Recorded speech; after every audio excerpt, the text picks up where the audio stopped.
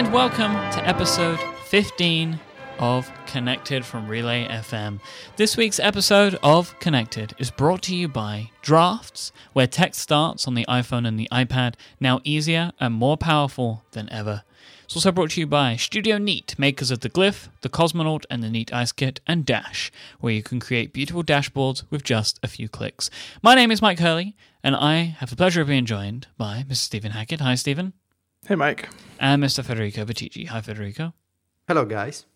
So we're back together again as a three. In Happy Stephen's Thanksgiving. mind, I guess so. In Stephen's mind, this has been multiple weeks since we've all been together.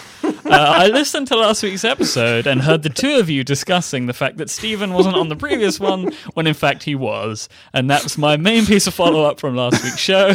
You're sitting there going, I wasn't on last week's episode. I'm like, yeah, you were. Getting old is hard. Stephen, do you have a review of life now that you're old? I do. I've been testing life for almost 3 decades now. And it's You like it's kind of mean in places. Mm-hmm. Stephen, are you ready to give thanks? Yes, Thanksgiving tomorrow here in the world's greatest country, if you will. We don't celebrate it here. Yeah. Yeah, I mean, it's, time for family and friends and eating food that I was trying to explain to you guys earlier that sounds like when you describe what a Thanksgiving meal is out loud, like you realize why everyone thinks of Americans as like fat, terrible people, because it's terrible fattening food, but it's so good. On Upgrade this week, Jason quizzed me about Who's how Jason? much Jason Snell. You do another show? No. Joking. This is just a memory that I have. He quizzed me on how much I know about Thanksgiving, and I don't think I did very well. I know about the turkey. Yeah, I think I'm actually an expert about Thanksgiving, even though I live in Italy. Like I watch a lot of TV shows where they have Thanksgiving, so I think I have an opinion on Thanksgiving. yeah. I was saying that most of the knowledge that I have about Thanksgiving comes from Friends, like the TV show Friends. Yeah. So. Oh, Friends, the TV show, you mean, not just Friends in real life. Yeah, the Friends, the TV show. You watch Friends, Mike? I have. Have you never seen Friends? You must. No, never. Oh. It's really old. I don't like to watch old stuff because it makes me feel old. I watched a lot of it whilst it was happening. No, I was too young. I was thinking about Harry Potter and We're the Pokemon same age, back then. buddy. We're the same age. No, really, you age differently in the UK. I wouldn't it's a disagree metric. with that, actually. We get very old very quickly. But We had a bunch of sad moments already. We should talk about happy stuff. Well, it's not as sad Like as the when Macintosh you guys... Classic No. 2. I'm not letting you go along yet. I need to just point out the fact that, again, you said that I died. Well, eventually that will be true. One day, it's going to happen, and then you guys are going to feel really bad about it. Yeah, You think? it's true. I do. I do think. The question is, so we need to deal with this. Relay doesn't have a successor if No. one of us dies. No. We should have a relay Interesting. testament. Like the New Testament? It will What? be newer. You can send the emails to Mike. Yeah, it's an interesting thing. No, we went longer than we normally do before we proclaimed your death. And when it happened, it was sort of accidental. But then it continued many, many times. Well, I mean, once you step over that line, there's no reason to go back. Like, just keep going. Let's do some follow-up. The Macintosh Classic 2 Aquarium Perfect. Next. is pretty awesome. By a listener of the show and friend of all humanity, Ryan M. shares with these, and you should check them out. And I kind of want to build one, so I might do that. We'll see. This is really nice. It's cool, right? What type I would actually buy a Mac for this. What type of fish would you keep in your Macintosh? I think you have to keep a beta. But he would just sort of crash into the walls accidentally sometimes. It's a statement on the current state of Apple software in the fish that I picked. Stephen Hackett's one-man show will be coming to a town near you. I'm an analyst. I've always been an analyst. Yeah, I was. You know what? You know what you should do, Steven? You should start doing posit tweets. Nope, not doing that. Jason Snell in the chat room. Apparently, the original Mac Aquarium was by Andy Inacto. It's hard to say. Inatko. Agakaka. And so there is an HTML document in the show notes. Federico, where are the show notes? So, the show notes are a webpage where you can find all the links and the stuff that we mentioned in the episode. And basically, like the web works thanks to DNS, and DNS is basically a way to associate domain names with IP addresses from servers. So once everything is working correctly, you can use a web browser, such as the WAP browser on your Nokia phone, or like one of those internet navigators that you get in car entertainment systems. You can go to relay.fm thanks to DNS /connected/15, and you will find a link to the Macquarium, to all the links that we talk about, and hopefully many interesting things from the web. That is really one way of putting it. Thank you, Federico. Sure. It's good. That was my posit. That was my posit. Thank you. Mike, can you talk about Android Wear? Not with any any real knowledge. That's yes, fine. But I do know this is the case, and it's something that is brought up quite a bit to us and many others. When you guys were talking about the Apple Watch last week, it is worth noting that Android Wear has offline GPS and an offline music player, so you don't need to be connected. An offline music player could actually, and probably is, something that the Apple Watch will have via Bluetooth, because you can store music on it. Why else would you store music on it if it's connected to the phone? But we don't know any more details about that yet. I, until today, forgot that I have an Android Wear watch, and I'm happy to yeah, remember. It's one of those things that you buy while you're out. I'm getting better at that now, by the way. Like you don't go half conscious walking around buying stuff anymore. Not as much. I appreciate that. That's good news, I think. I spent quite a bit of time last week, a lot of time, upgrading my Nexus 5 to Android L. What's an Nexus 5? It's an Android phone. You know that. Okay. No, I really don't. That was Really? an honest question. Like I thought it was one of those tablets that Google used to do. That's the Nexus 7. Nexus See, 5. I don't know. How am I supposed to know? Because the number denotes the screen size. I thought it was the model. You know. 4-inch. Thanks the 4 for was telling 4-inch. me. 5. It's 5-inch. The Nexus 1 was really tiny. I mean, the iPhone 5 is called the iPhone 5. It's not a 5-inch screen. Yeah, I know. Because in theory, it's the 5th iPhone.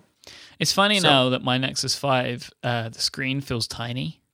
It's like, this phone is minuscule. I spent so much time trying to do all the crazy things that you have to do and use the command line and all that sort of stuff. And I finally did it, and then was like, why did I do this? And then just turned the phone off again. I don't know why I did it. That's a rousing review of Lollipop. It looks nice, but I don't really know what I'm attempting to get out of it. So I have it sitting on the desk. Maybe I'll spend a bit more time playing around with it. And then maybe I can switch to Android again. I don't want to do it again. I think to fully enjoy Lollipop, you gotta put on one of those fancy shirts that Matias Duarte has. I only wish I could pull off shirts like his, like the way that he does. I bet Federico can. Yeah, I bet. I don't have one of those kinds of shirts. I'm gonna get Matt Alexander to find a shirt like that, and then I'm gonna ship it to you along with the Nexus phone, and then you can conduct the experiment. To me, was this some sort of punishment? No, just an experiment. Mm-hmm. That's kind of weird, but okay. Homescreen.is. Can I talk about this? This was my link. I would like you to talk about it very much. So it turns out that people really like to take a look at other people's home screens. And there's a new service by BetaWorks, the company that has many, many apps and services such as Instapaper and Dig. And now they have this website called homescreen.is, and it's also an iPhone app that lets you share your iPhone's home screen.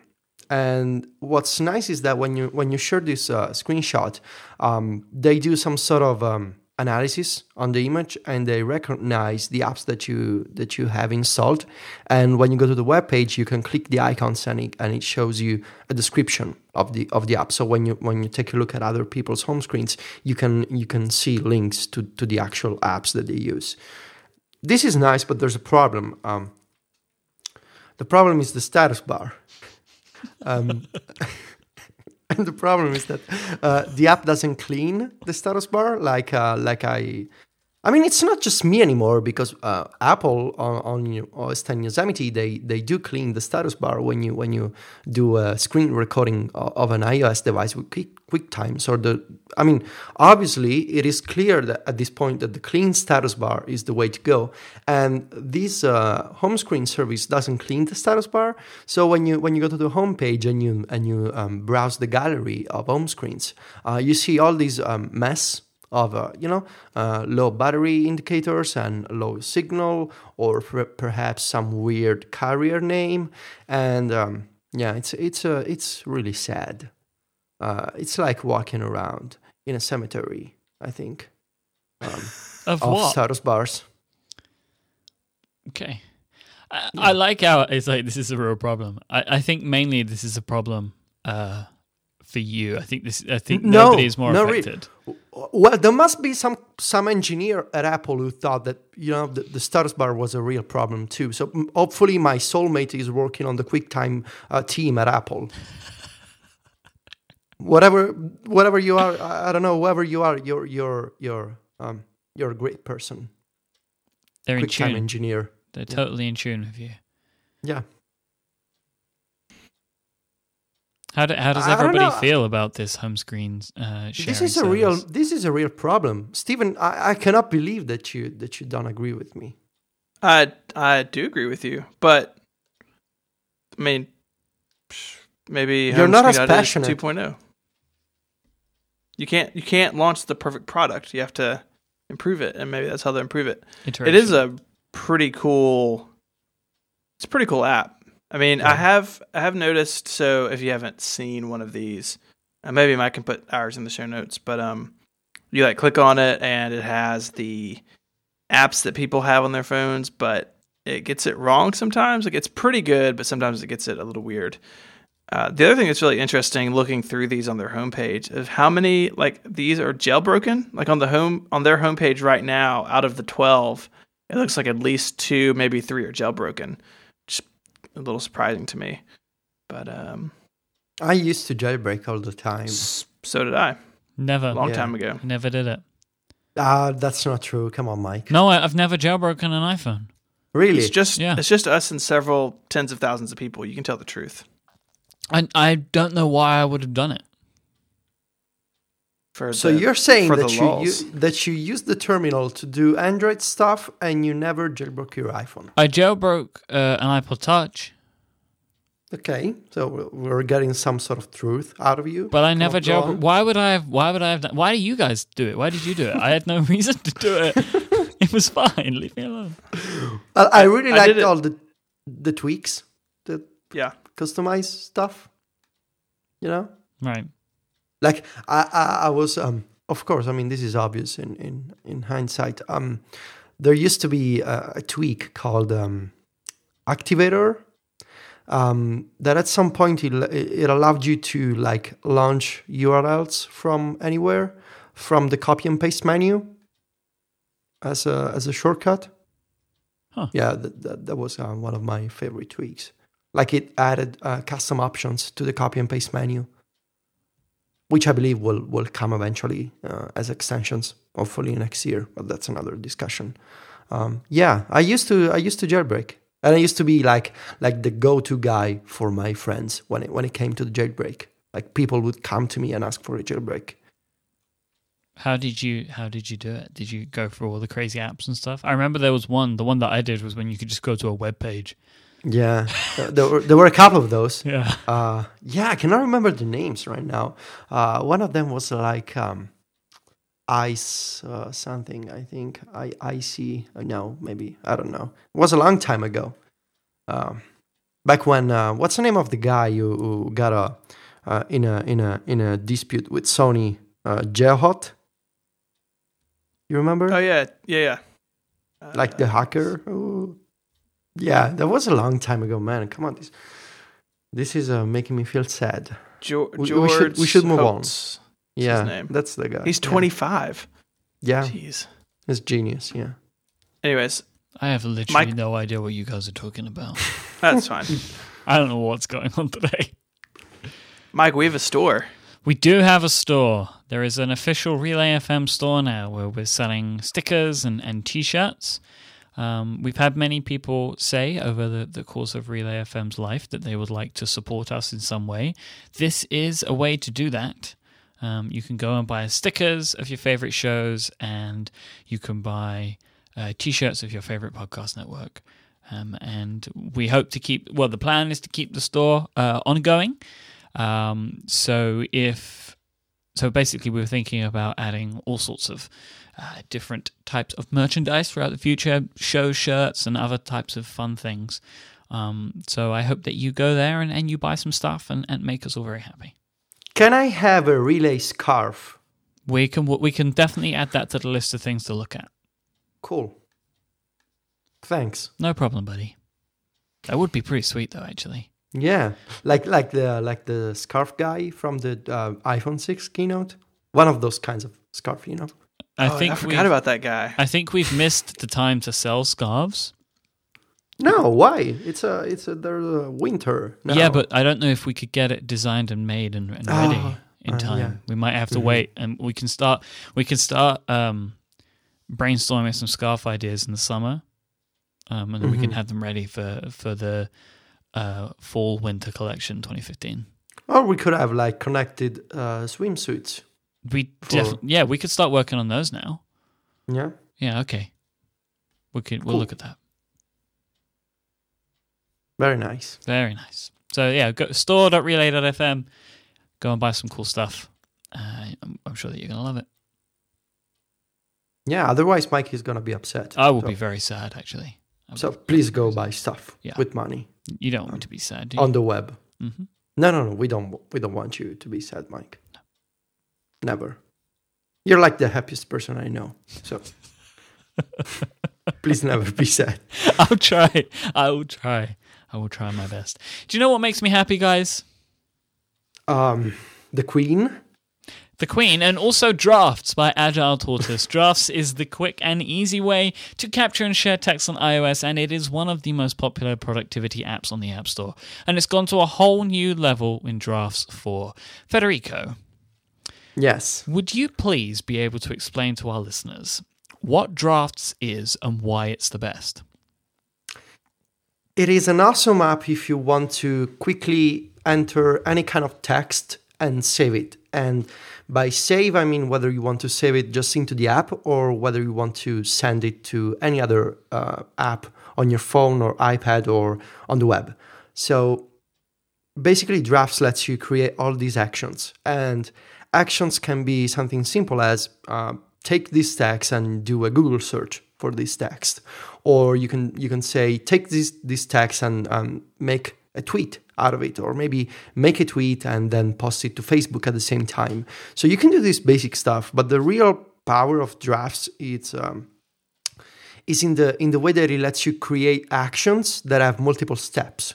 So you can, for instance, connect multiple apps together and create these complex actions that when you start combining those with the fact that you can write in Markdown in Drafts and that you can have these custom keys above the iOS keyboard, it basically becomes a really powerful solution to enter text and make it go anywhere.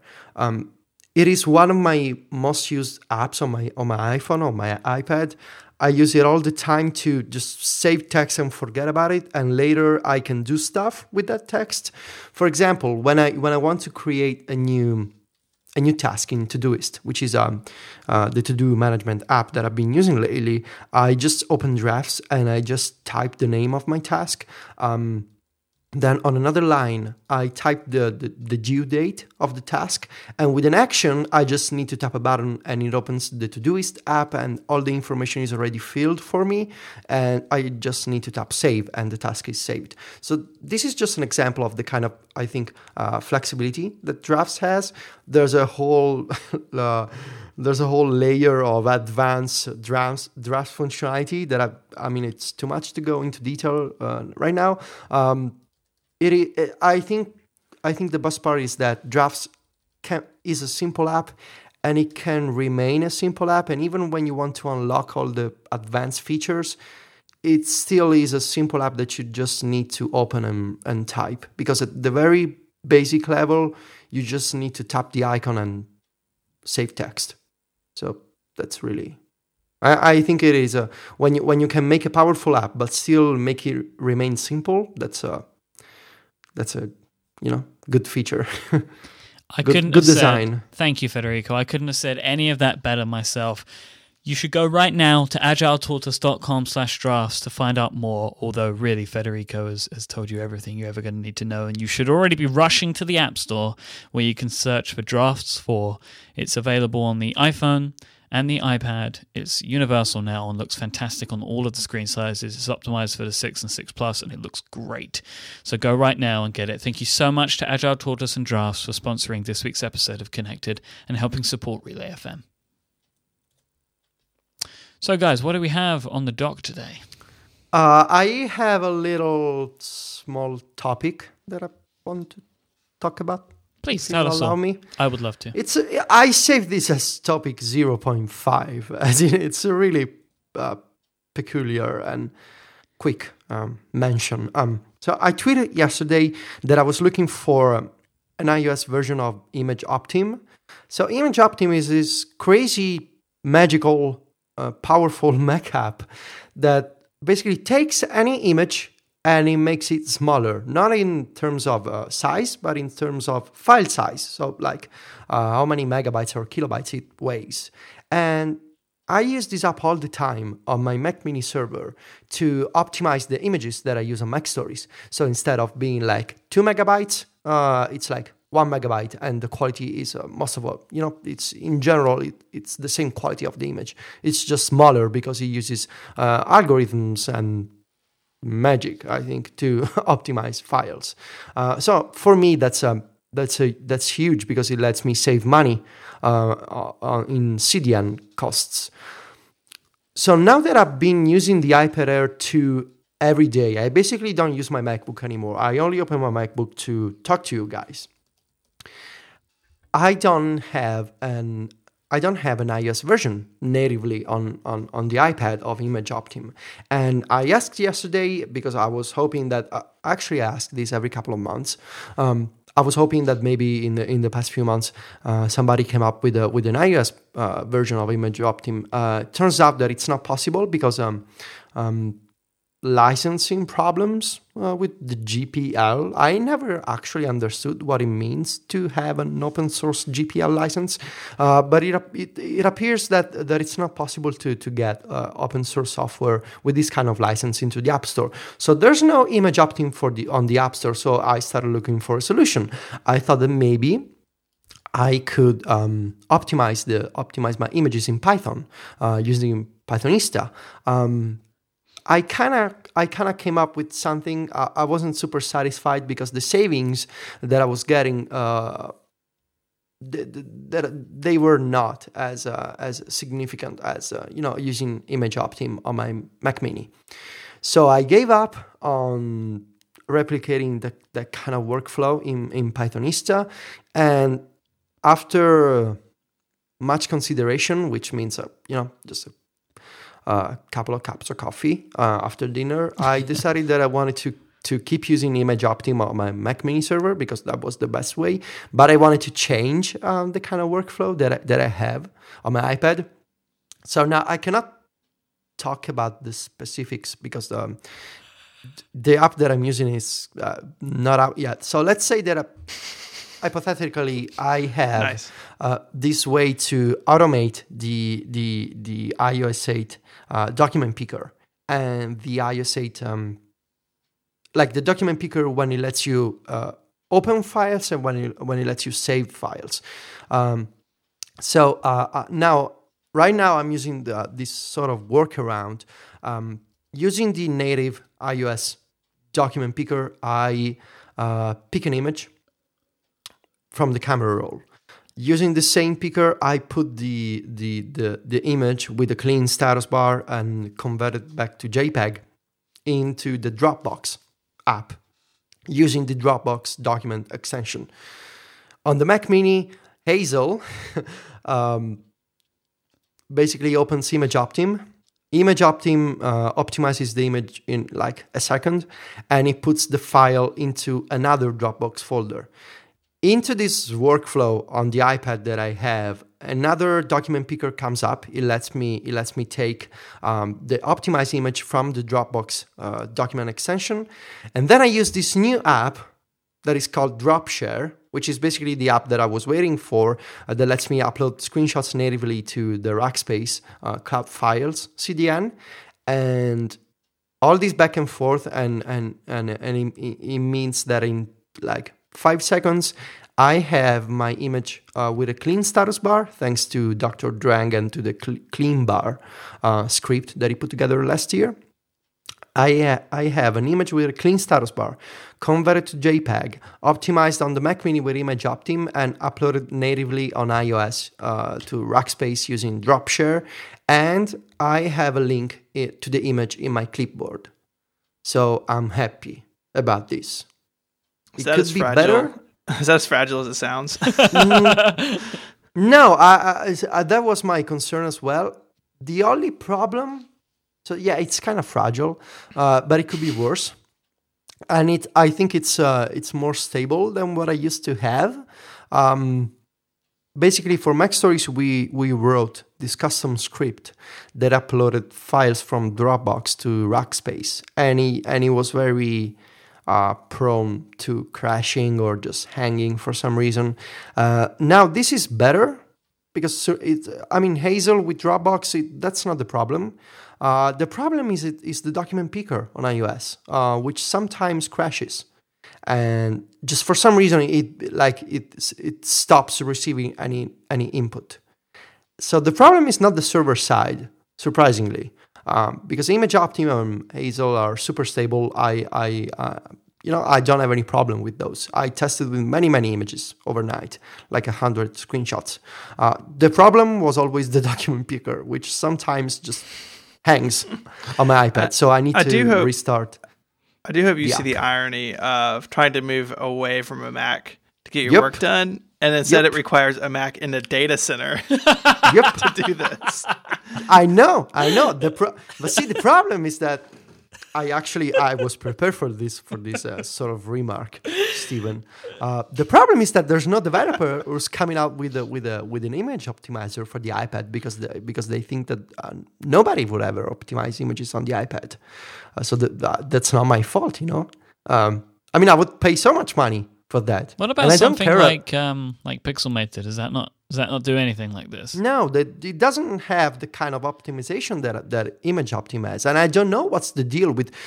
Correct me if I'm wrong, but is the world of open source licenses kind of messy? Because it seems to me that every once in a while there's a case of an app that's based on some sort of open source license, like VLC. Which is not on the App Store anymore because of these GPL whatever issues. No, it's back now. They fixed it. It's back? Okay. But it's just there's a lot of room for interpretation in some of those systems or some of those documents. So what besides like crazy things like you just talked about, like what's left for you on the Mac? Podcasting, QuickTime screencast recording. Because that's one that's just like become even better, isn't it, on the Mac? So it makes it even harder to move away because it's just become like perfect. Yeah, it's basically perfect on the Mac right now. Yeah. QuickTime lets you record your iOS device's screen, and there's no alternative on iOS. Not if you want to use a native app, not if you want to do some server-side stuff like I did with the Mac Mini. There's like no solution. So podcasting, screencasts, GIF generation, the obvious ones, backups, betas on iTunes with iTunes and the Finder. These are the big ones, I think. I still can't believe that for everything I can find, there doesn't seem to be any good app on iOS at the moment that can take like burst images or just a selection of images and turn them into a GIF. I cannot understand how that doesn't because exist. there's no burst mode for screenshots. That's something that I was thinking about. Yeah, well, even if you manually made them, there's not a way to stitch them into a GIF. Like, well, I have a way. Well, yeah, but data center. It's probably like a data center and all kinds of craziness. It's an app that it's workflow. It's coming up soon. Yeah, but you are very lucky. Everybody else. Everybody will be lucky soon. Okay, but like my understanding is there is actually an API now for taking burst mode and outputting them as a GIF. Like that is something that somebody told me once. Photos. But yet nobody's taking advantage of this and making an app, which people would pay for, I think. Yeah. So I think it sounded really, really complicated. The stuff that I did for the image uploads on iOS, I just want to say that it is much, much better than what I used to have. And even if there's a bunch of steps involved, I'm really happier about the result because the previous solution, which I used for 2 years now, it worked for 2 years, but it was super crashy. And this one, if Apple manages to fix the document picker crashes, which occur just randomly, not all the time, it is much better. I'm happier. I'm faster now thanks to this. And Dropshare, the new app, I'm so happy about it. I told Steven, I think, or Mike, about my level of happiness with this app. It's got an extension to upload to Rackspace from anywhere. Which it's really I'm so glad that this app exists. So yeah, that was my subtopic about images, iOS, clean status bars, working on the iPad. So you guys can keep on making fun of me. No, when you were explaining the way that you do that stuff with Image Optim, one thing that I didn't get to say that I wanted to say is that I love you. That was it. Like, oh, thanks. That level of like insane geekery, like in the nicest possible way. Like there is something so incredibly admirable about that. Like I just would not have the patience. I couldn't go through working out how to do something like that. I think it would drive me to distraction. Like I don't know if I'd be able to take it. But I love that you do it, and you're like a trailblazer, Federico. You're setting the path. Yeah, thank you. I don't know. See, I have a very, I think, at least I think I'm this way. I think I have a very practical approach to automation. Like I used to do automation just for the fun of automation. Now, for the past year, I think, especially, I've been doing, scripts and automated stuff only if it's really useful and makes me faster and basically earn more money. So, for instance, I have all this workflow for Mac Stories deals, and I showed you, Mike, the result. It lets me gather discounts from the App Store in a second. And sure, it took me an afternoon to put together the latest update to the workflow. I've been working on it for the past 12 months. But the result is that I'm, the links with Mac Stories deals, they happen so quickly. I used to do all this stuff manually, and now it takes me just a couple of seconds. So yeah, I think automation in general, it's Like when it's practical, when it has a real benefit, when it's not just a demonstration, I think it's more fun, when you see the result. And as well, talking about the document pickers, this seems to kind of been like not that great an output in the end because of the bugs that are there. Like, does anybody know if Dropbox is ever going to actually appear and work? It shows, but it doesn't work, right? Is that still the case? What do you mean it doesn't work? Well, maybe it might be fixed now. Maybe I'm not paying enough attention. But it was like, say, for example, you'd open Pages and you'd go to the document picker, and Dropbox would be a selection, but it didn't let you select Dropbox as one of the iOS 8 document pickers. Am I very late on this? Has this been fixed now? No. I know that people were complaining about that. I haven't checked in Pages lately because I don't use Pages. I'm in Pages now. Yeah, so I select it from the list, so I turn it on, but it doesn't show up. I know this is also a problem with Google Drive, I think. Yeah, I think it's also. So the way that I'm using it, it lets me pick an image and it lets me export an image to Dropbox. I think it is kind of annoying that you need to change the location in the document picker every time. You cannot set the document picker to open in Dropbox mode by default. You need to tap on the location button in the top left and change from iCloud to Dropbox. Hopefully next year there will be a default setting. So maybe this is an iWork apps problem that I'm referring to as opposed to a Dropbox problem. Hey, Probably. Man, iWork, huh? We should try it in the cloud. No. Can we skip to the next topic, please? We can talk about our friends at Studio Neat. That's what we can do. This episode of Connected is brought to you by Tom and Dan at Studio Neat. They are a design company with just those 2 employees, and they make cool stuff with the aim of making your life that little bit more delightful.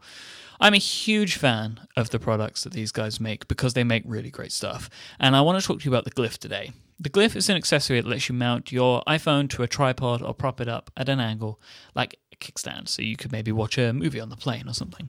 But the Glyph, the new version of the Glyph, it can actually fit any phone. It's now adjustable, so no matter how big or small your phone is, you will be able to fit it into the Glyph so you can attach it to a tripod and take some fantastic photos. The Glyph is something that ends up being useful in a ton of situations, especially with all of the new photo and video apps that keep appearing these days, and the great cameras on the iPhone 6 and 6 Plus is something that just gets more and more useful, and it's a great gift for anyone who's getting a new iPhone this holiday season. Now, Tom and Dan have suggested a couple of things that you can do with your iPhone over the holidays this year. So you could maybe take some family portraits, so you're not the person always left out of the pictures. So like, where is Stephen? He's never in the pictures. Well, it's because he's usually taking them. But now you can mount your iPhone to a tripod and use the Glyph and take advantage of the timer feature that's in the camera app to make sure you get the perfect shot. Maybe you could prop your phone up and take a time-lapse video of all the chaos of wrapping paper being torn apart on Christmas morning when your family are opening gifts. It seems like the perfect thing to airplay to the TV later that day, like that kid did in the Apple ad many years ago. Or you could set your Glyph up in front of the fire and create some beautiful slow-mo video in the evening if it's something you'd like to do. With the Glyph and some nifty apps at your disposal, your phone can do so much more than just take still photos and videos. And talking about apps, Studio Neat make their own app. It's called Slow Fast Slow. It makes your slow-mo videos even cooler, and it's now free on the App Store. So head on over to studioneat.com, check out the Glyph, check out Slow Fast Slow, and all of the other cool stuff that these guys make. And whilst you're there, you can get a 10% off anything at studioneat.com if you use the code CONNECTED at checkout. They have some great stuff there. They have some great gifts for the holiday season.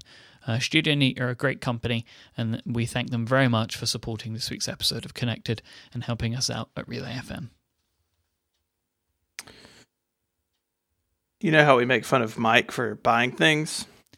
Yeah. Now it's you? my turn. Now it's me. What did you buy, Steven? I bought a Pebble. Now? Yeah.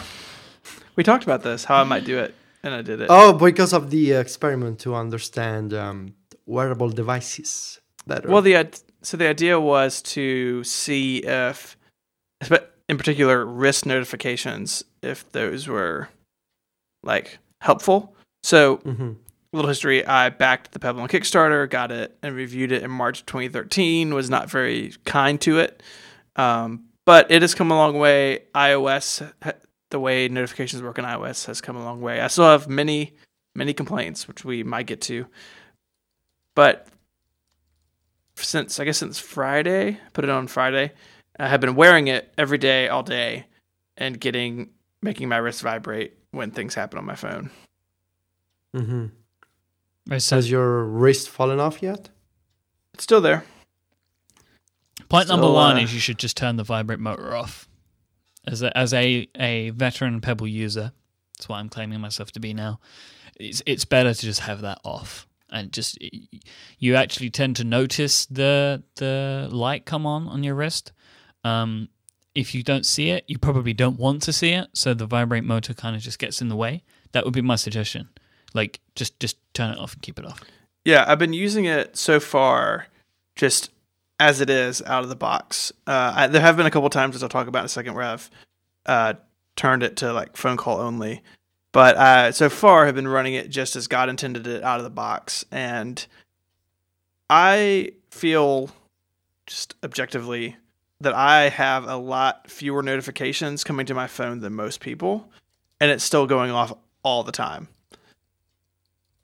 And it's annoying to some degree. I think the vibrate would help, and I think maybe starting on Friday, I'll make that change and run it for a week that way. But for now, just as it is out of the box, it's really a lot of things going on. Well, it depends what notifications you have on. If it's going off all the time and that's a problem, then either the issue, I think, will be you will feel a lot better if it's not vibrating. The other will be maybe you still have too many notifications turned on if you think it's too much for you. Yeah, and I've whittled my notifications down on iOS to like critical stuff. But a good example of something that I do is I have a couple like messaging apps. They only allow them on my phone to change the badge, and they can't make sound and they can't light up the screen. But if I unlock my phone, hey, it's got a badge on it, I need to check it out. Because iOS notification controls are really simple and Pebble is sort of like bolted onto the back of that, even a notification that increases the badge count pushes to the watch, with the message, which is a little frustrating. And hopefully I'm really hoping the Apple Watch gives us better, like deeper controls of that sort of thing. Like it'd be great on the watch. Like currently in iOS, you can change notification badge, banners, and pop-ups, and I think sound. Like I would love for like send to Apple Watch be an option in there. I think a trade-off could be that notifications could be tied to a VIP. So like anytime my wife sends me a text message, send that to my wrist. But if, like random person sends me one, it doesn't. So we'll see. We'll see how that turns out with the watch. Yeah, because I remember I noticed Instagram notifications. I didn't really pay attention to them previously because they don't make sound, they don't buzz, like they just were in notification center. And that was when I turned them off when I got my Pebble. Because like, oh, it's notifying me like in a different way. So that's the thing, like the Pebble can't see your notification settings. So it, as you say, like it treats all notifications the same. Oh, that's insane. Because there's no way it can do it. The support isn't there in iOS to send that information. So you just keep getting all the notifications? Yep. Yeah, that's... I hope the Apple Watch will have a setting like Steven said. Otherwise, that's crazy. I think at a minimum it needs to observe the same settings, right? Yeah. So like if you only have a badge count, probably the watch shouldn't ever be notified. Like, or maybe if you want to have a notification just on your Apple Watch but not on the iPhone. Yeah. Like there should be just a toggle, like Steven said. I would like to think that there will be a companion app, which like what Google have for the Android Wear stuff, where you can trick some of that out. Like I don't think it should be like I should have to change my phone's notification settings to change the watch notification settings. So it should just be like a bridge between them, and I can pick what I want and how I want it to be displayed. I think that works a lot better. But really though, before I turned the vibration off, I felt very much like how you did. First, it enabled me to remove a lot of the notifications that I actually didn't need to receive, like Instagram notifications. It's just not something that's important in any way, really, to me. So I turned those off because I kind of didn't really notice them. But turning the vibrate motor off really, really helps because the light can catch your eye on the watch, which is fine for me, really, because I can then kind of choose to ignore it or whatever. But having it notify me by vibrate, I'm not sure about. So, like, I'm also not sure about it with the Apple Watch too, because I actually find it kind of frustrating and distracting, especially because the phone will also vibrate. So if the phone's in your pocket, you're getting a vibrate on the leg and a vibrate on the wrist, and typically it's like a party. The Pebble is slightly behind with receiving the notification. So like you feel it on the wrist, and then feel it in your pocket and feel it on the wrist. It's kind zip, of like yeah. So that can It's be very exciting. It's very exciting. I will say what you said about distraction, is interesting. I've had a couple times where it's gone off and I'll glance at it, and to me, I know that I'm just like looking at an incoming notification, but to other people, it looks like I'm checking my watch, which is considered rude in like meetings. In fact, I had someone thankfully it was not a work meeting. It was this weekend with somebody, just talking with somebody, and they're like, "Oh, do you need to go?" And I was like, "Oh, no, I'm." Then like, what do I do? Like, do I explain that I'm checking like a text message from Mike on my watch, or do I just be like, "Oh no, I'm good. I was just checking the time." Like, do you explain who Mike is? No, everybody. I wear a shirt with Mike's face on it all the time, so people just know that you need what you'll get. I mean, this is what I have now. So like, if I'm sitting around a table with somebody, I have if I want to, like, I have a specific place that I can put my wrist and kind of glance at it. Like, you end up learning like the skills, the stealth skills for checking your Pebble Watch. Mike, you don't have meetings anymore. Yeah, I do. Where? I have meetings with people. They're just not in an office environment now. Mm-hmm. I have it's mainly alleys. lunches and parking lots, but I'm just picking up the things that Casey puts there.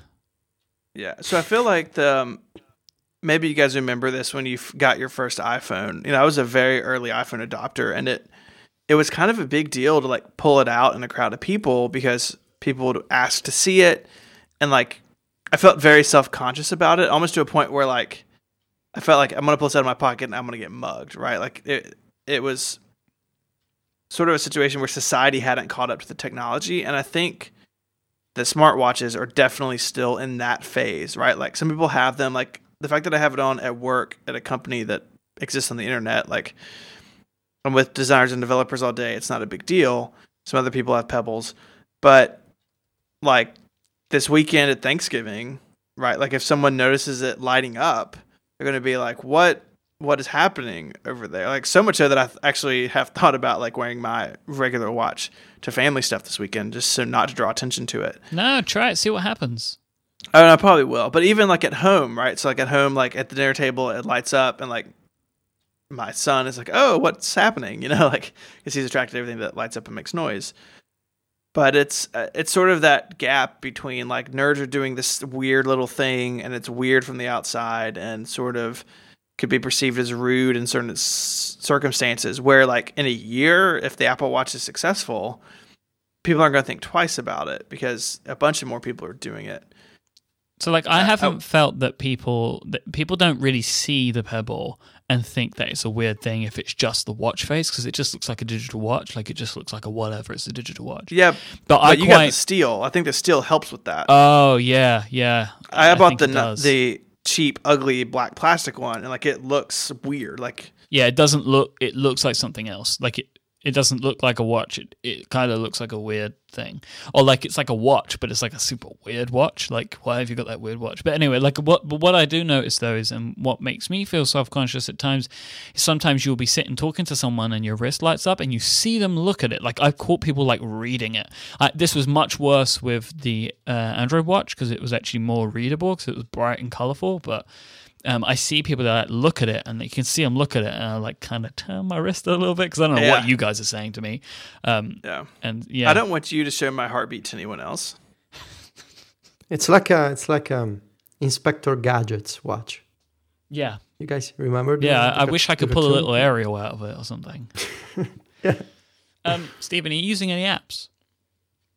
I've got one that does weather, and I have a timer app. That's it. Only the two. So I found that over time I used none of them. Yeah, the weather, like, I kind of did it to see what the experience of loading an app was, and it's not super great. Like, the Pebble still suffers from, like, it's sort of got rough edges in the software, and it all works. Like, I didn't have any problems installing an app, but it was like I go into the Pebble app and like I can only have like 5 or 7 things loaded on the phone at once. But it's, the weather one is like, it's kind of clever, and I've shown that as sort of an example. If people ask me like what, people who know I'm doing it, that's kind of the one things I show them. It's like, oh, it pulls this from my phone, but I can just click a couple buttons and do it. But yeah, it's weird. I'm gonna keep doing it I'm gonna do it for the remainder of the 30 days and kind of see if my thoughts change. But currently, like, the idea is really interesting. I think risk notifications could be really useful, but you have to have like complete control over the way they work. And right now, with iOS and the Pebble, you don't. Risk notifications have become a thing that has become pretty critical. Isn't the word? But it's extremely important for me now that I wouldn't, I like that experience so much that I wouldn't want to go back from it. And I know that I feel that there might be things about the way that I'm used to it on the Pebble, which will be interesting to getting used to it on the Apple Watch. Like, for example, when my phone is in Do Not Disturb, I still receive notifications on my Pebble.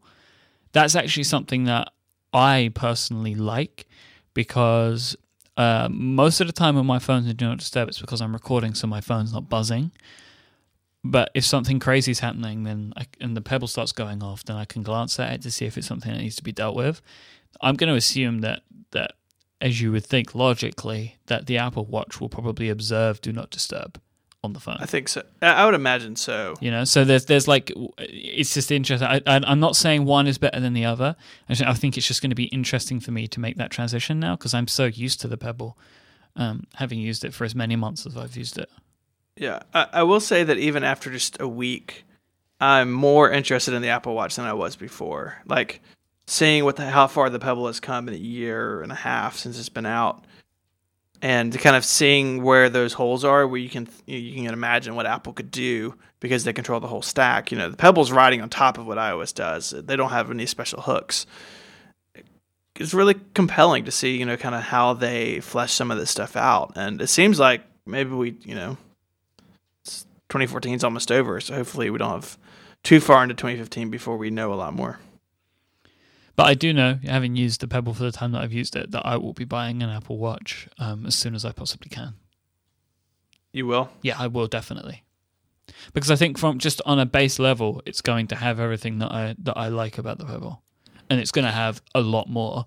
My only concern will be battery life. So how have you found the battery life on the Pebble? It was about 60% when it came out of the box on Friday. And I charged it for the first time 2 nights ago, so Monday night. But it was only at like 20%. I just did it because I was sitting in my computer for a while. It had not run down. So, I mean, if you take that out, that's, easily 4 or 5, 6 days. You'll get like an extra 2 days out of it if you turn it off at night? Yeah, I have been doing that. So I've been doing that because I leave my phone on at night. It's in Do Not Disturb. But even if I take the watch off and put it, like, my nightstand drawer comes out and it's full of junk, so I still my Pebble in there, it sounds like a bomb going off if it vibrates. So I've been powering it all the way off when I'm not wearing it at night, and that, I feel like that's definitely helped me. That's 6, 7, 8 hours at a time where it's just off. Yeah, it's best to turn it off. Federico, do you have any thoughts, questions, posits, or anything to share with us about this topic?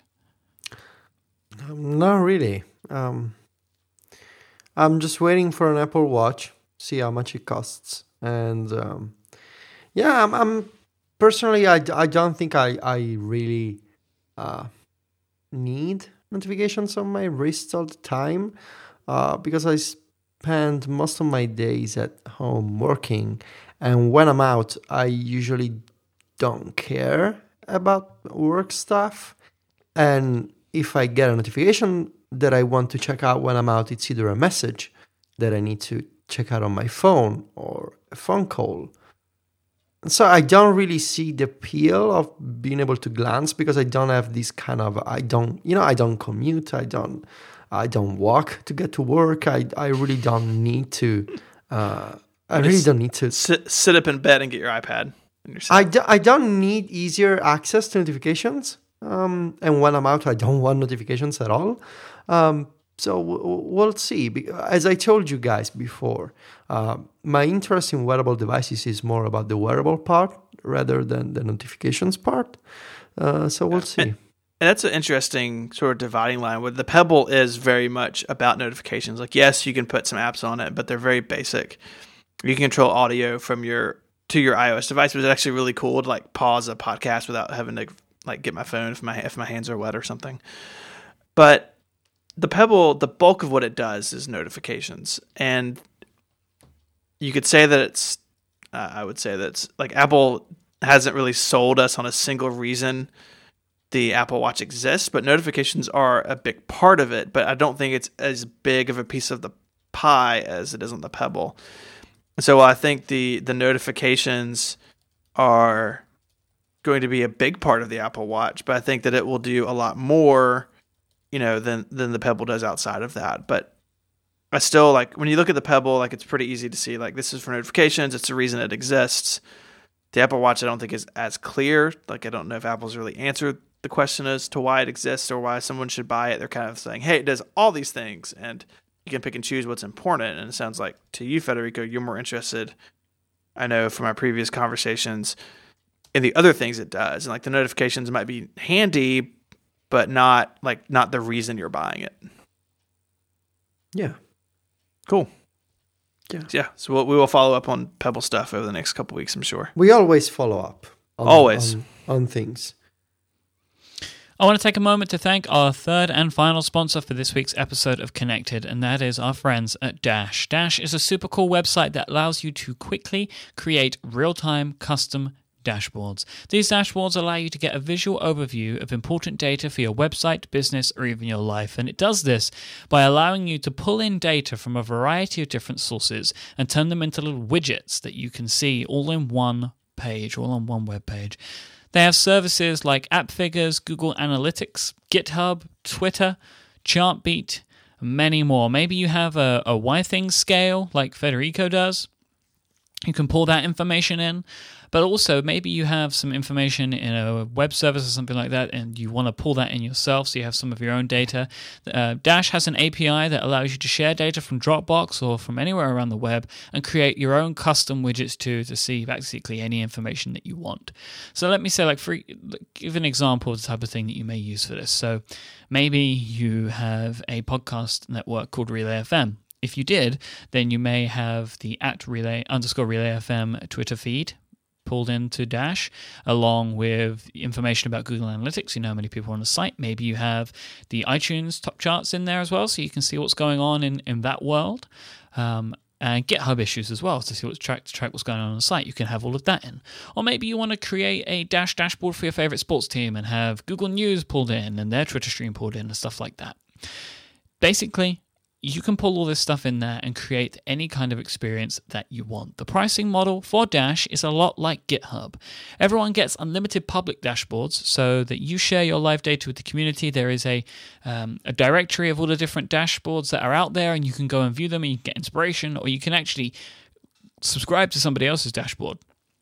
So you're able, so say there is one for that sports team. Somebody's already created it. Well, great. You can just bring it into your account and then you're able to view it whenever you want. But if you upgrade to their Pro account, which is $10 a month, you'll also get unlimited private dashboards too. So these are just for you to see. They're not put into the community. So this is where you might want to put all your personal data. Like, for example, the information from your YThings scale, unless you're very open.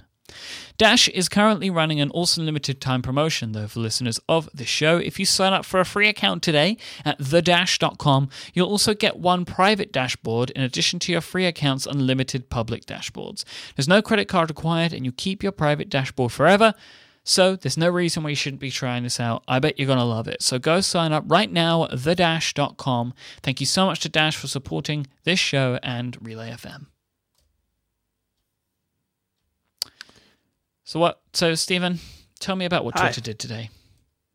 So Twitter had a release. Actually, I don't even know if it was a press release. They sometimes Twitter just drops things on their support pages. You can find a bunch of links in the show notes. I saw it first on Recode. That basically, the gist of the release is that to build, and I'm quoting, a more personal Twitter experience, that Twitter is going to begin collecting a list of apps installed on your mobile device. And the list of apps will kind of go into their big machine that decides what ads are most relevant for you and sort of, make their ad platform more valuable, which I have I own an ad based, company. Like I don't have a problem with the ads at all.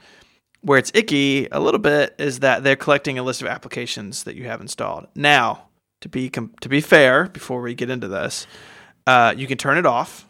But it is opt out, which I think is the wrong default. I think it should be not opt out, but it is. They seem to be rolling it out. Some people on Twitter today have said that, hey, I can't turn it off. Other people say that they can't turn it off yet, which is not common, right? Twitter rolls things out slowly. It's a huge service. They can't just flip a switch and everyone get a new setting box. Why? So it seems to be that's the way web apps are huge. And I mean, like the cynic, which I think, Mike, you said in our chat earlier, is like, they do it so you'll forget about it. They will say that they will notify you about the feature when you've been opted into the feature by giving you a prompt in your app. Okay, I guess. that's not so bad then. If they so, tell me, I'm okay with it. I don't care. But I don't use rolling the it Twitter out. app. It's not even installed on my phone. So, I guess maybe if I log into the web, I'll see it. And I'm not convinced that I'm going to go in. I have a bajillion Twitter accounts. I'm not going to go in and turn it off on all these things. But it reads like they can't. I'm not going to be any good to them because I run Tweetbot, which is a whole nother topic. But that's kind of the news of the day. They're going to be looking at the apps on your phone and putting that in their ad machine. So I don't like crazy. It. I don't like it.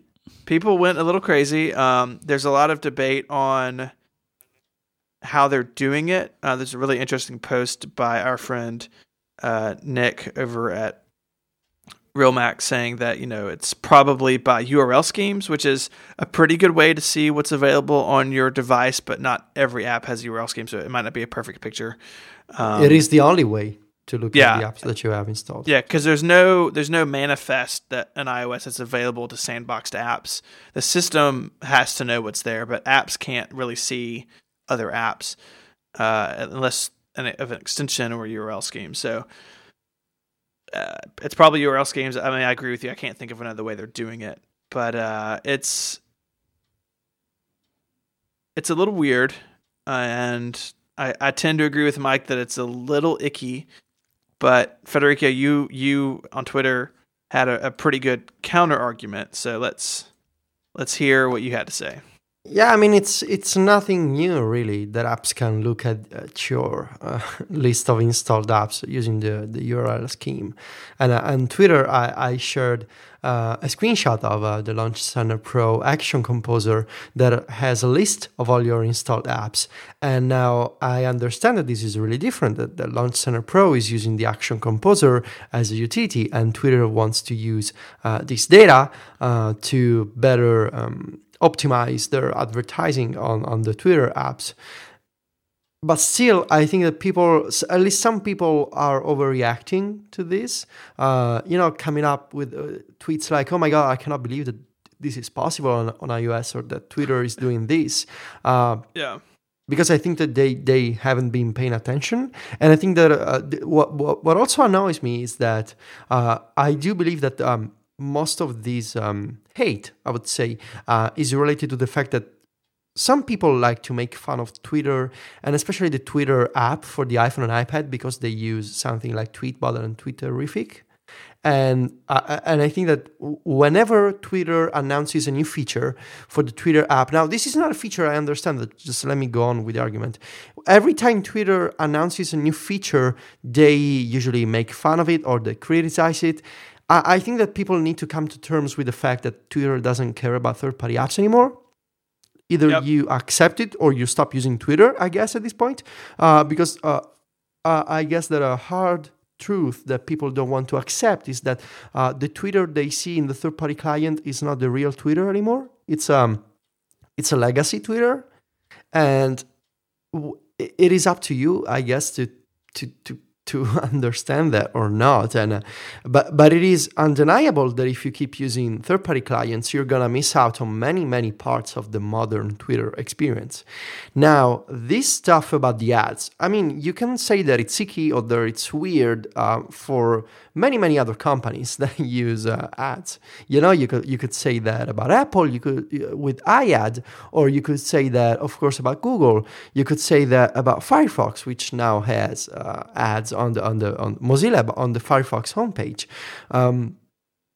So, I mean, you could say that it's weird, that it's personal. I don't think that having a list of all your installed apps, which by the way is a list that many other apps can look at, and you don't even know, because they don't need to ask you for permission to access that list, because it's basically just looking at a URL and determining whether that URL like tweetbot:// can be opened or not. It's really simple. And so many other apps can do that. There wasn't a big deal about this before. Yeah, I think that's kind of the breaking point, though, of like, who cares if Launch Center Pro can do it, but Twitter is a publicly traded company. Like, I think that's kind of... what are they going to do with your data anyway? I mean, it's a list of installed apps. You could literally have Flappy Bird and Angry Birds and editorial on your phone, and they wouldn't care. They wouldn't be able to do anything with it. I guess that... I mean, if the problem is that you don't like the Twitter app, you're not going to see the ads in Tweetbot or Twitterrific anyway. If it's just a matter of principle, why weren't you upset about the fact that iOS can expose a list of URLs before? Can I start now? So I have been I just opened the Twitter app, and in the timeline it says it came up today to me. I haven't got it here now, but it was something along the lines of Twitter now to see your apps to give you a more tailored experience. Review your settings now if you'd like to change this or something. And then it's taken me to review the settings. The dialogue says tailor Twitter based on my apps, and there's a button that says learn more, which takes me to the app graph help center information. I don't like that it's like mainly focused around like it's improving my who to follow suggestions, adding tweets, accounts, or other content to your timeline that we think you'll find especially interesting, and showing you more relevant promoted content. Like, I don't think that there's anything that this is for other than to sell my data to companies for ads. Like, that's what this is about. Like, that's what people are upset about. Like, they may use this data for other things, but the purpose of this is to sell it. Now, that's the problem, and that, Federico, is why I cannot understand why you're okay with this, because yes, Launch Center Pro can view it, but that's for a benefit for me. Twitter are going to take this information, and they're going to sell that information about me to... How do you know that it's not a benefit for you? What do you know if maybe someday you discover an app through an ad on Twitter? Oh my God, this is the problem you have with Google. This is the exact same thing. Google sell your information to advertisers so they can show you ads. Oh, are you seriously comparing the fact that Google can read my email to the fact that Twitter can see what installed apps you have on your phone? Nobody's reading your email. It's the same. What do you know? So I don't understand why is Twitter creepy and Google is not, that they've been doing much worse with the kind of content that they get access to. It's the idea. It's like the change of Twitter. Like, no, it's the fact that people are in love with this idea of Twitter seen through Tweetbot or Twitterrific, and that's okay. It's just not Twitter anymore. That's what drives me kind of crazy. But I don't like that. I don't like that the company's changing. I don't like it. Right? Yeah, see, that's not up to you. I know it's not up to me. I'm not saying it is, but it doesn't mean that I can't have emotions about it. I don't like that Twitter is changing. And I don't like that it's changing away from what I like, and I don't like that it's changing from my perspective for the worse for what I like to use it for. I don't like that. And we've seen app.net what happened. Exactly. They need to make money in some way. I don't like that they are I don't like it when like companies change these things on you and they opt you in, right? They just opt you in. And I don't like when I feel that I'm trying to be duped. The idea of like to make my experience better, it's not what it's about. Like you are selling my information to serve ads to me. That's what you're doing. Like you may be doing these other things, but I can assure you that the reason this is happening is not because they want to show me other accounts to follow. That is a reason. It is not the primary reason. The primary reason is to sell my information so they can make money. So we clearly feel differently about this, as we do on many things in regards to this topic. Yep. I appreciate that this is very much like Google, but when I went in to Google, I expected this. They were out front with this. This is what they do, right? This is not necessarily what I expected from Twitter, and Twitter's become such an important part of my life. And I can just change email provider, and it doesn't change a thing for my life. Because everyone can still contact me, and I can still contact everyone. I can change search engine. Again, I can search for the same things that I wanted to search for before. I can't change Twitter. There isn't another one. And if I go, there used to be, but they went out. Yeah, but that's the problem. Like anything that pops up, it's not the same because all of the stuff that I get out of it is not there. People can't contact me in the same way that they could before. All the things that I like in the company are gone, and I think that's why it upsets people. Other companies, when they do these things, like Google, everything that they do, you can just change it, and it doesn't actually have a detrimental impact on you in the same way that this does. If you love Twitter and what you see as Twitter, not Twitter the company, Twitter the service, right? The API service. If you love that the same way that everybody else does, when it changes and when it looks like it's going to change, it looks like it's slipping away from you, like I feel it as a concern. And like the other thing about this is I'm starting to wonder now, how far will I let them go that I wouldn't let other companies go? Like I've turned it off now. I don't care anymore. Like it's done with. But what will they do? Like what could they do? And like, oh, by the way, now we read your DMs and we sell that information. Like, am I okay with that? I don't know. But they're Probably. not doing that. No. I'm not saying they're doing that. I didn't say that. I said, how far could they go, right? So I'm imagining this like 1984 hellscape, right? How far will I let Twitter go before I leave?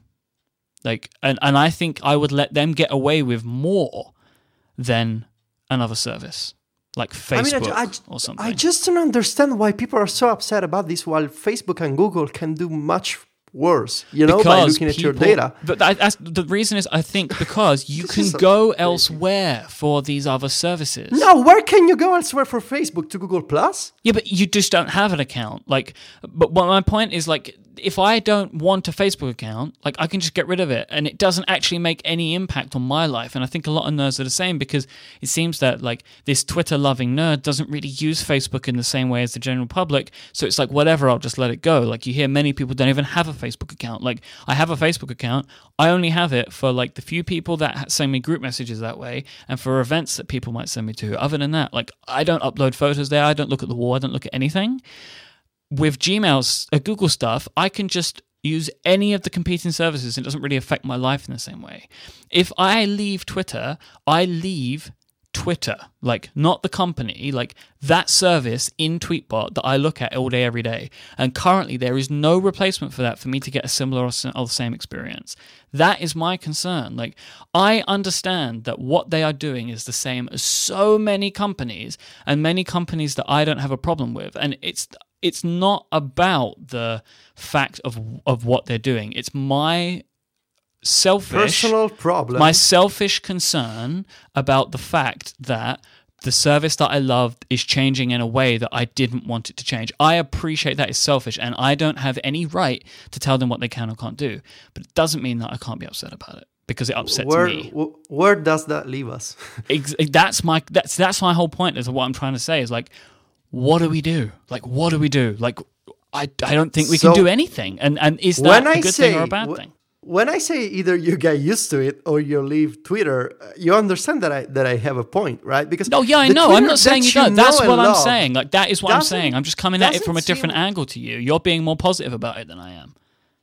Yeah, I mean, there's no real alternative to Twitter, right? There was app.net, there was Tent.is, and we've seen how things have played out there. And if you don't let Twitter become what it wants to become, you're not gonna have the Twitter API that you know and love anymore anyway, because it needs to make money in some way, And clearly, you cannot be the service that millions and millions of people use if you put a paywall or premium features instead of advertisements.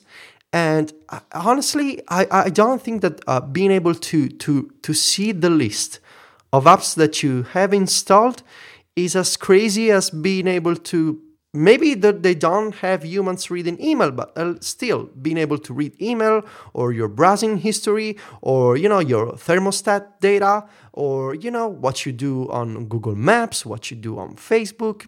I honestly don't see the big deal. And I think that a component of all this criticism is the fact that people just don't want Twitter or third-party clients to die. So they kind of conflate the arguments. Can I just say one more thing on that? Yes. So I think one of the other differences, and one of the reasons I see this as different, is all the stuff that Google sees is information I give to Google. So they don't read my Outlook email, they read my Gmail email. They don't read my Apple Maps data, they read my Google Maps data.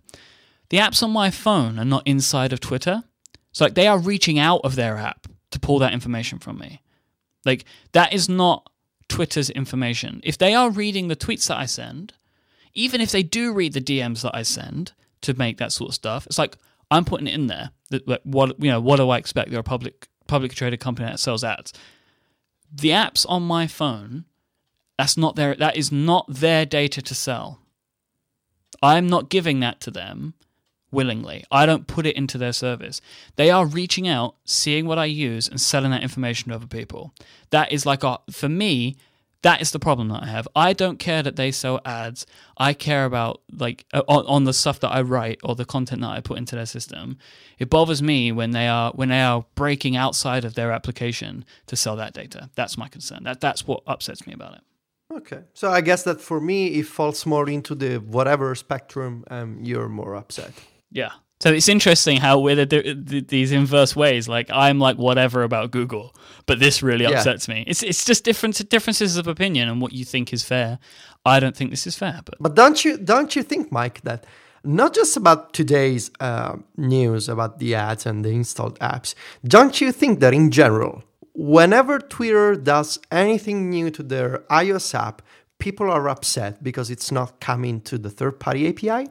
Yeah, because we want our Twitter to be safe and amazing forever. I appreciate that is not our decision to make, and that is their decision to make, and we shouldn't be so upset about it. This search thing, I think Twitter are well within their right to keep that out of the API. That is a compelling reason to use the app. And I think that's their decision. I don't think people should necessarily be upset about it. I think that there's a preconception to hate Twitter in many people. Not you, Mike, just in general. Of course, you gotta despise the new feature that Twitter puts in the iPhone app because it's evil. Yeah, and that's especially when you don't try the app. Like you talk about the Twitter app as some sort of rumor or legend that you heard. So many people say, "Oh, whatever, the Twitter app," and they never try the app. I just don't understand. People are scared. People are scared of what Twitter were going to do. No, not the app. People are scared that Twitter, the company, is going to take their thing away. Right?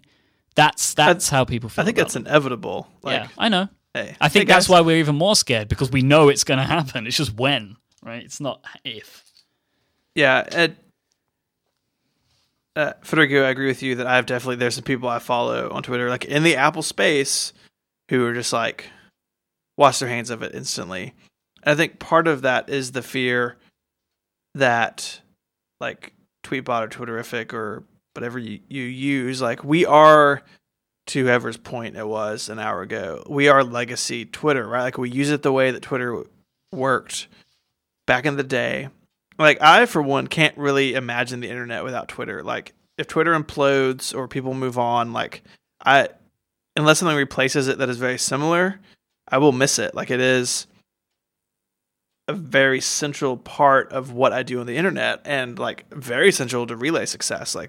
All of our fans are on Twitter. We talk to people on Twitter. It's how we get the news out about things. It's very weird to think about that going away. But I do think nerds like are more inclined to frown upon this thing because like we do know in the back of our heads, like this is one more thing that, like, one more stone on the scale, and it's going to tip, and third party clients are going to be done. And I think that's inevitable. And what makes it weird is, like, I know that I'm going to, like, have to use the Twitter app, not from a perspective of, like, they do all these things that are kind of weird. I'm kind of in between the two of you on this, but, like, I don't want to use the Twitter app. It's just not, in my opinion, an app that I don't enjoy using it. I have used it for periods of time in the past. I don't like the way that it works. I like the way Tweetbot works, like, so it kind of clicks with the way I think. And so that's part of it too, right? Like, I have this habit of using this app that works the way I like it. And one day that'll probably stop. But at the end of the day, to someone's point, like, Twitter is a company that do have to make money. They're publicly traded. They have to monetize their service or the whole thing is bust, right? Like, I would rather have Twitter in the official app and be annoyed than have no Twitter at all. And they have to figure out how to make their business work. And I'm sure it's a very expensive business to run. And they're trying to get things, out the doors to get that income back. So I don't think that Twitter's evil for trying to make money. Mike, I think you said it really well, that the dividing line is that you're not putting this information into Twitter, it's pulling it in from you. I think that's a really interesting relationship there that you pointed out. I think that's, like, I hadn't really thought about that way. I think that is one reason I feel it's a little weird, because, like, the app is reaching out and doing something on my device, and I'm not, like, I know that, like, when I go to Facebook and I'm giving the Facebook machine information about me, and I'm doing that voluntarily. I'm actually doing it because my family members make me, but more or less voluntarily.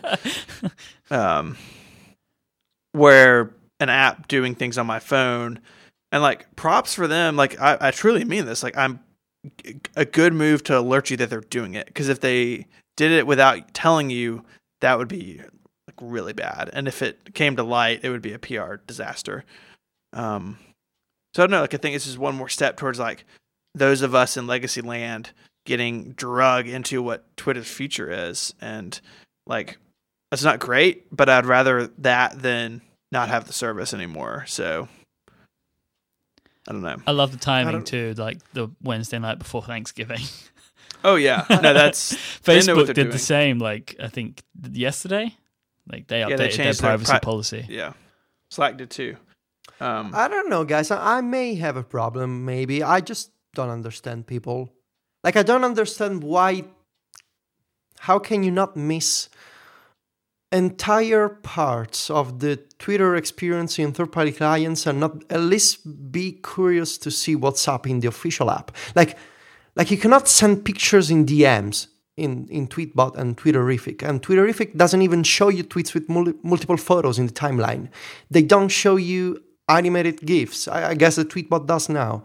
Like, you're missing out on dozens of features, and people just don't care. I go in and look every now and then, but, like, I don't like the way that it handles remembering my place in the timeline, for example. I don't like that. Like, so just for that. No, but that's a key thing for me, Federico. Like, that is something that is really important for me. It took me away from using Twitterrific and into Tweetbot. Like, that's something for me is really important.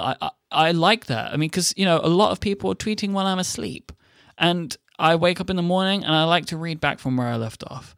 Like, that's one thing that's not the main thing. It is a thing. It's a big thing. And that's something that I really like. There are things about the layout of the Twitter app that I don't like. I don't like that, like, the favorite button is, like, right there, and I keep hitting it whenever I'm scrolling through. There's a bunch of little things, but the Twitter app does some stuff a lot better. I really like the notifications view. I think it's fantastic. Like, the way it shows someone retweeted a tweet that you were mentioned in. Like, nowhere else can give you that information. Like, I really like that. Like, I think it's really good. I love the way the profile view looks. I think it's way better than any third-party client. There are things that I like, but unfortunately, the things that I don't like are some of the biggest things that I use. Like, I don't like that when I just did it now, when it loads a gap, it pushes the data down. Like, that's not the way I read Twitter. I read Twitter from bottom up. So then I have to just go find it. And that, again, that was something that has made me switch around and move clients before. So, I also don't like the blue line thing, but maybe I just need to get used to that because you said that you liked that. It made me discover so many tweets that I missed. Yeah. Like in practice, it's useful. Like I'm grown up enough, I think, to appreciate that there are some things that I don't like because I'm not used to them. But there are some things that I know I don't like because I've tried them this way before in other apps that weren't a Twitter app, and I don't like it. Like the gap detection and the way that it loads in new tweets and stuff like that. I don't like that because I don't like the way that works. But yeah, I appreciate what you're saying about the way that people kind of poo-poo the Twitter app because it's the Twitter app. Yeah, because they bought Tweety and because they change it, This is not, of course, about you, Mike. I know that at least you have some degree of curiosity to check out the app every once in a while, but there's really people who, you mention the Twitter app and they're like, oh my God, you use the Twitter app? You of all people? Like it's some sort of, I don't know, some sort of sign. Crazy. It is kind of crazy because it's like, I don't know, is it crazy? I mean, okay, I'm talking to developers, right? So I'm talking to a bunch of developers because I'm trying new apps. And they're asking me via DM, hey, did you check out the app? And maybe I stumble across a bug. So I send a screenshot in a DM. Isn't that useful? Yeah, but it's just awesome. Like you are this, you are like the poster child of power apps. And this is a power app. Yeah, that's my point. In its own ways. That's my point. That's what people don't understand. It is a power app. When it lets you do all this stuff, it is a power app. Yeah, okay. Yeah. It's a power app in a different way, though. Like Tweetbot has more power in ways that the official app does, and vice versa. Like, I'm not saying that Tweetbot and Twitterrific don't have their own useful features. And in fact, I'm working on... So I told you guys, I'm working on this huge article about Twitter clients. I've been working on this, taking notes for months. And there are two features primarily. Timeline sync and the fact that you can use the share sheet in Tweetbot and Twitterrific. And the Tweetbot maybe has a non-modal web view. Then there's the other stuff like Tweetbot lets you filter out hashtags and keywords, which can be huge for some people, I guess. Although I gotta wonder, why don't you just unfollow people if you're so annoyed by some tweets? But anyway, I guess that Twitter is a really personal experience, and I totally understand. I totally understand why you want to use Tweetbot, why you want to use Twitterrific. Like I don't judge. I mean, everybody can use their own client. I'm just saying that it looks like Twitter, the future of Twitter may be not an API. And this is not, and it looks like statement. This is an objective statement. Many features of modern Twitter are not available in other apps. So when I say you're missing out on a huge part of the modern Twitter experience, that's not something that you can say that's not true, because it is true. And so that's my point. That's why I don't understand why some people wouldn't say, okay, yeah, I'm missing out on many features of Twitter. Maybe I should just, give this app a chance and see what's up. And I don't know why. Because they're like scared to I mean, it's a free app. And so I thought about it, and I guess that if you're so upset about Twitter doing these kind of changes, and if you're so upset about the app, and it's when I tweet about this stuff, when I talk about this stuff, when I write about Twitter clients, I get so many emails and tweets from people who sound, at least they sound angry and upset because they say you use the Twitter app, you should be like ashamed. And I just don't get it, because it's just a Twitter app and people are so upset. This is what we get upset about, though. These are the things, the apps people use. I mean, it doesn't really make sense, to me at least. I understand why you prefer another app, but why would you go all the way out to send me an email or to send me a tweet just to say, I cannot believe you use the Twitter app, or like to say, oh, the Twitter app is a piece of, the kind of stuff. There's no need to. And especially when you say, I don't even want to try the Twitter app. Okay. Have you that ever makes sense. been on the internet? I mean, that's what people do. I have been. I have been. It just surprises me that people would be upset for a Twitter client. People get upset about weirder things than that, my friend. Yeah. I've been on the internet. I've seen weird stuff. I've seen weird people. Just never weird people about Twitter clients. That was a new one for me. So, yeah. I'm sure you're going to get a lot of people come out of the woodwork now to tell you. Yeah. Oh, especially after I published the article. I'm trying to be as objective as possible.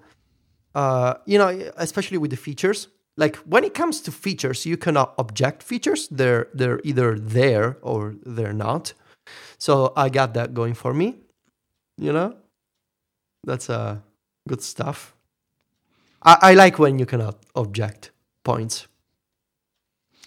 Time to wrap up. I know it's been a good episode of Connected when I have a headache. Today is one of those days. If you would like to find the show notes for this week's episode, you want to open your web browser and point it at relay.fm/connected/15. Don't forget to check out our store. We'll love you very much if you do. That's store.relay.fm. Thanks so much to our sponsors this week, the great people over at Drafts, Studio Neat, and Dash. I am at iMyke, IMYKE, and I host many shows over at relay.fm. You should check them out if you haven't already. Federico is at Viticci, Viticci, and he writes the fantastic MacStories.net. And my co-founder at Relay FM, Mr. Stephen Hackett, he is at ISMH on Twitter, and he writes the great 512pixels.net, where you can find more coverage of Stephen's attempts at using a Pebble, if you would like, and Federico will one day write the book about Twitter app experiences, which I'm looking forward to reading very much. And I'm sure we'll have more to talk about it on this show when that happens. Until then, thank you so much for listening. We'll be back next time. Bye-bye. Arrivederci. Adios.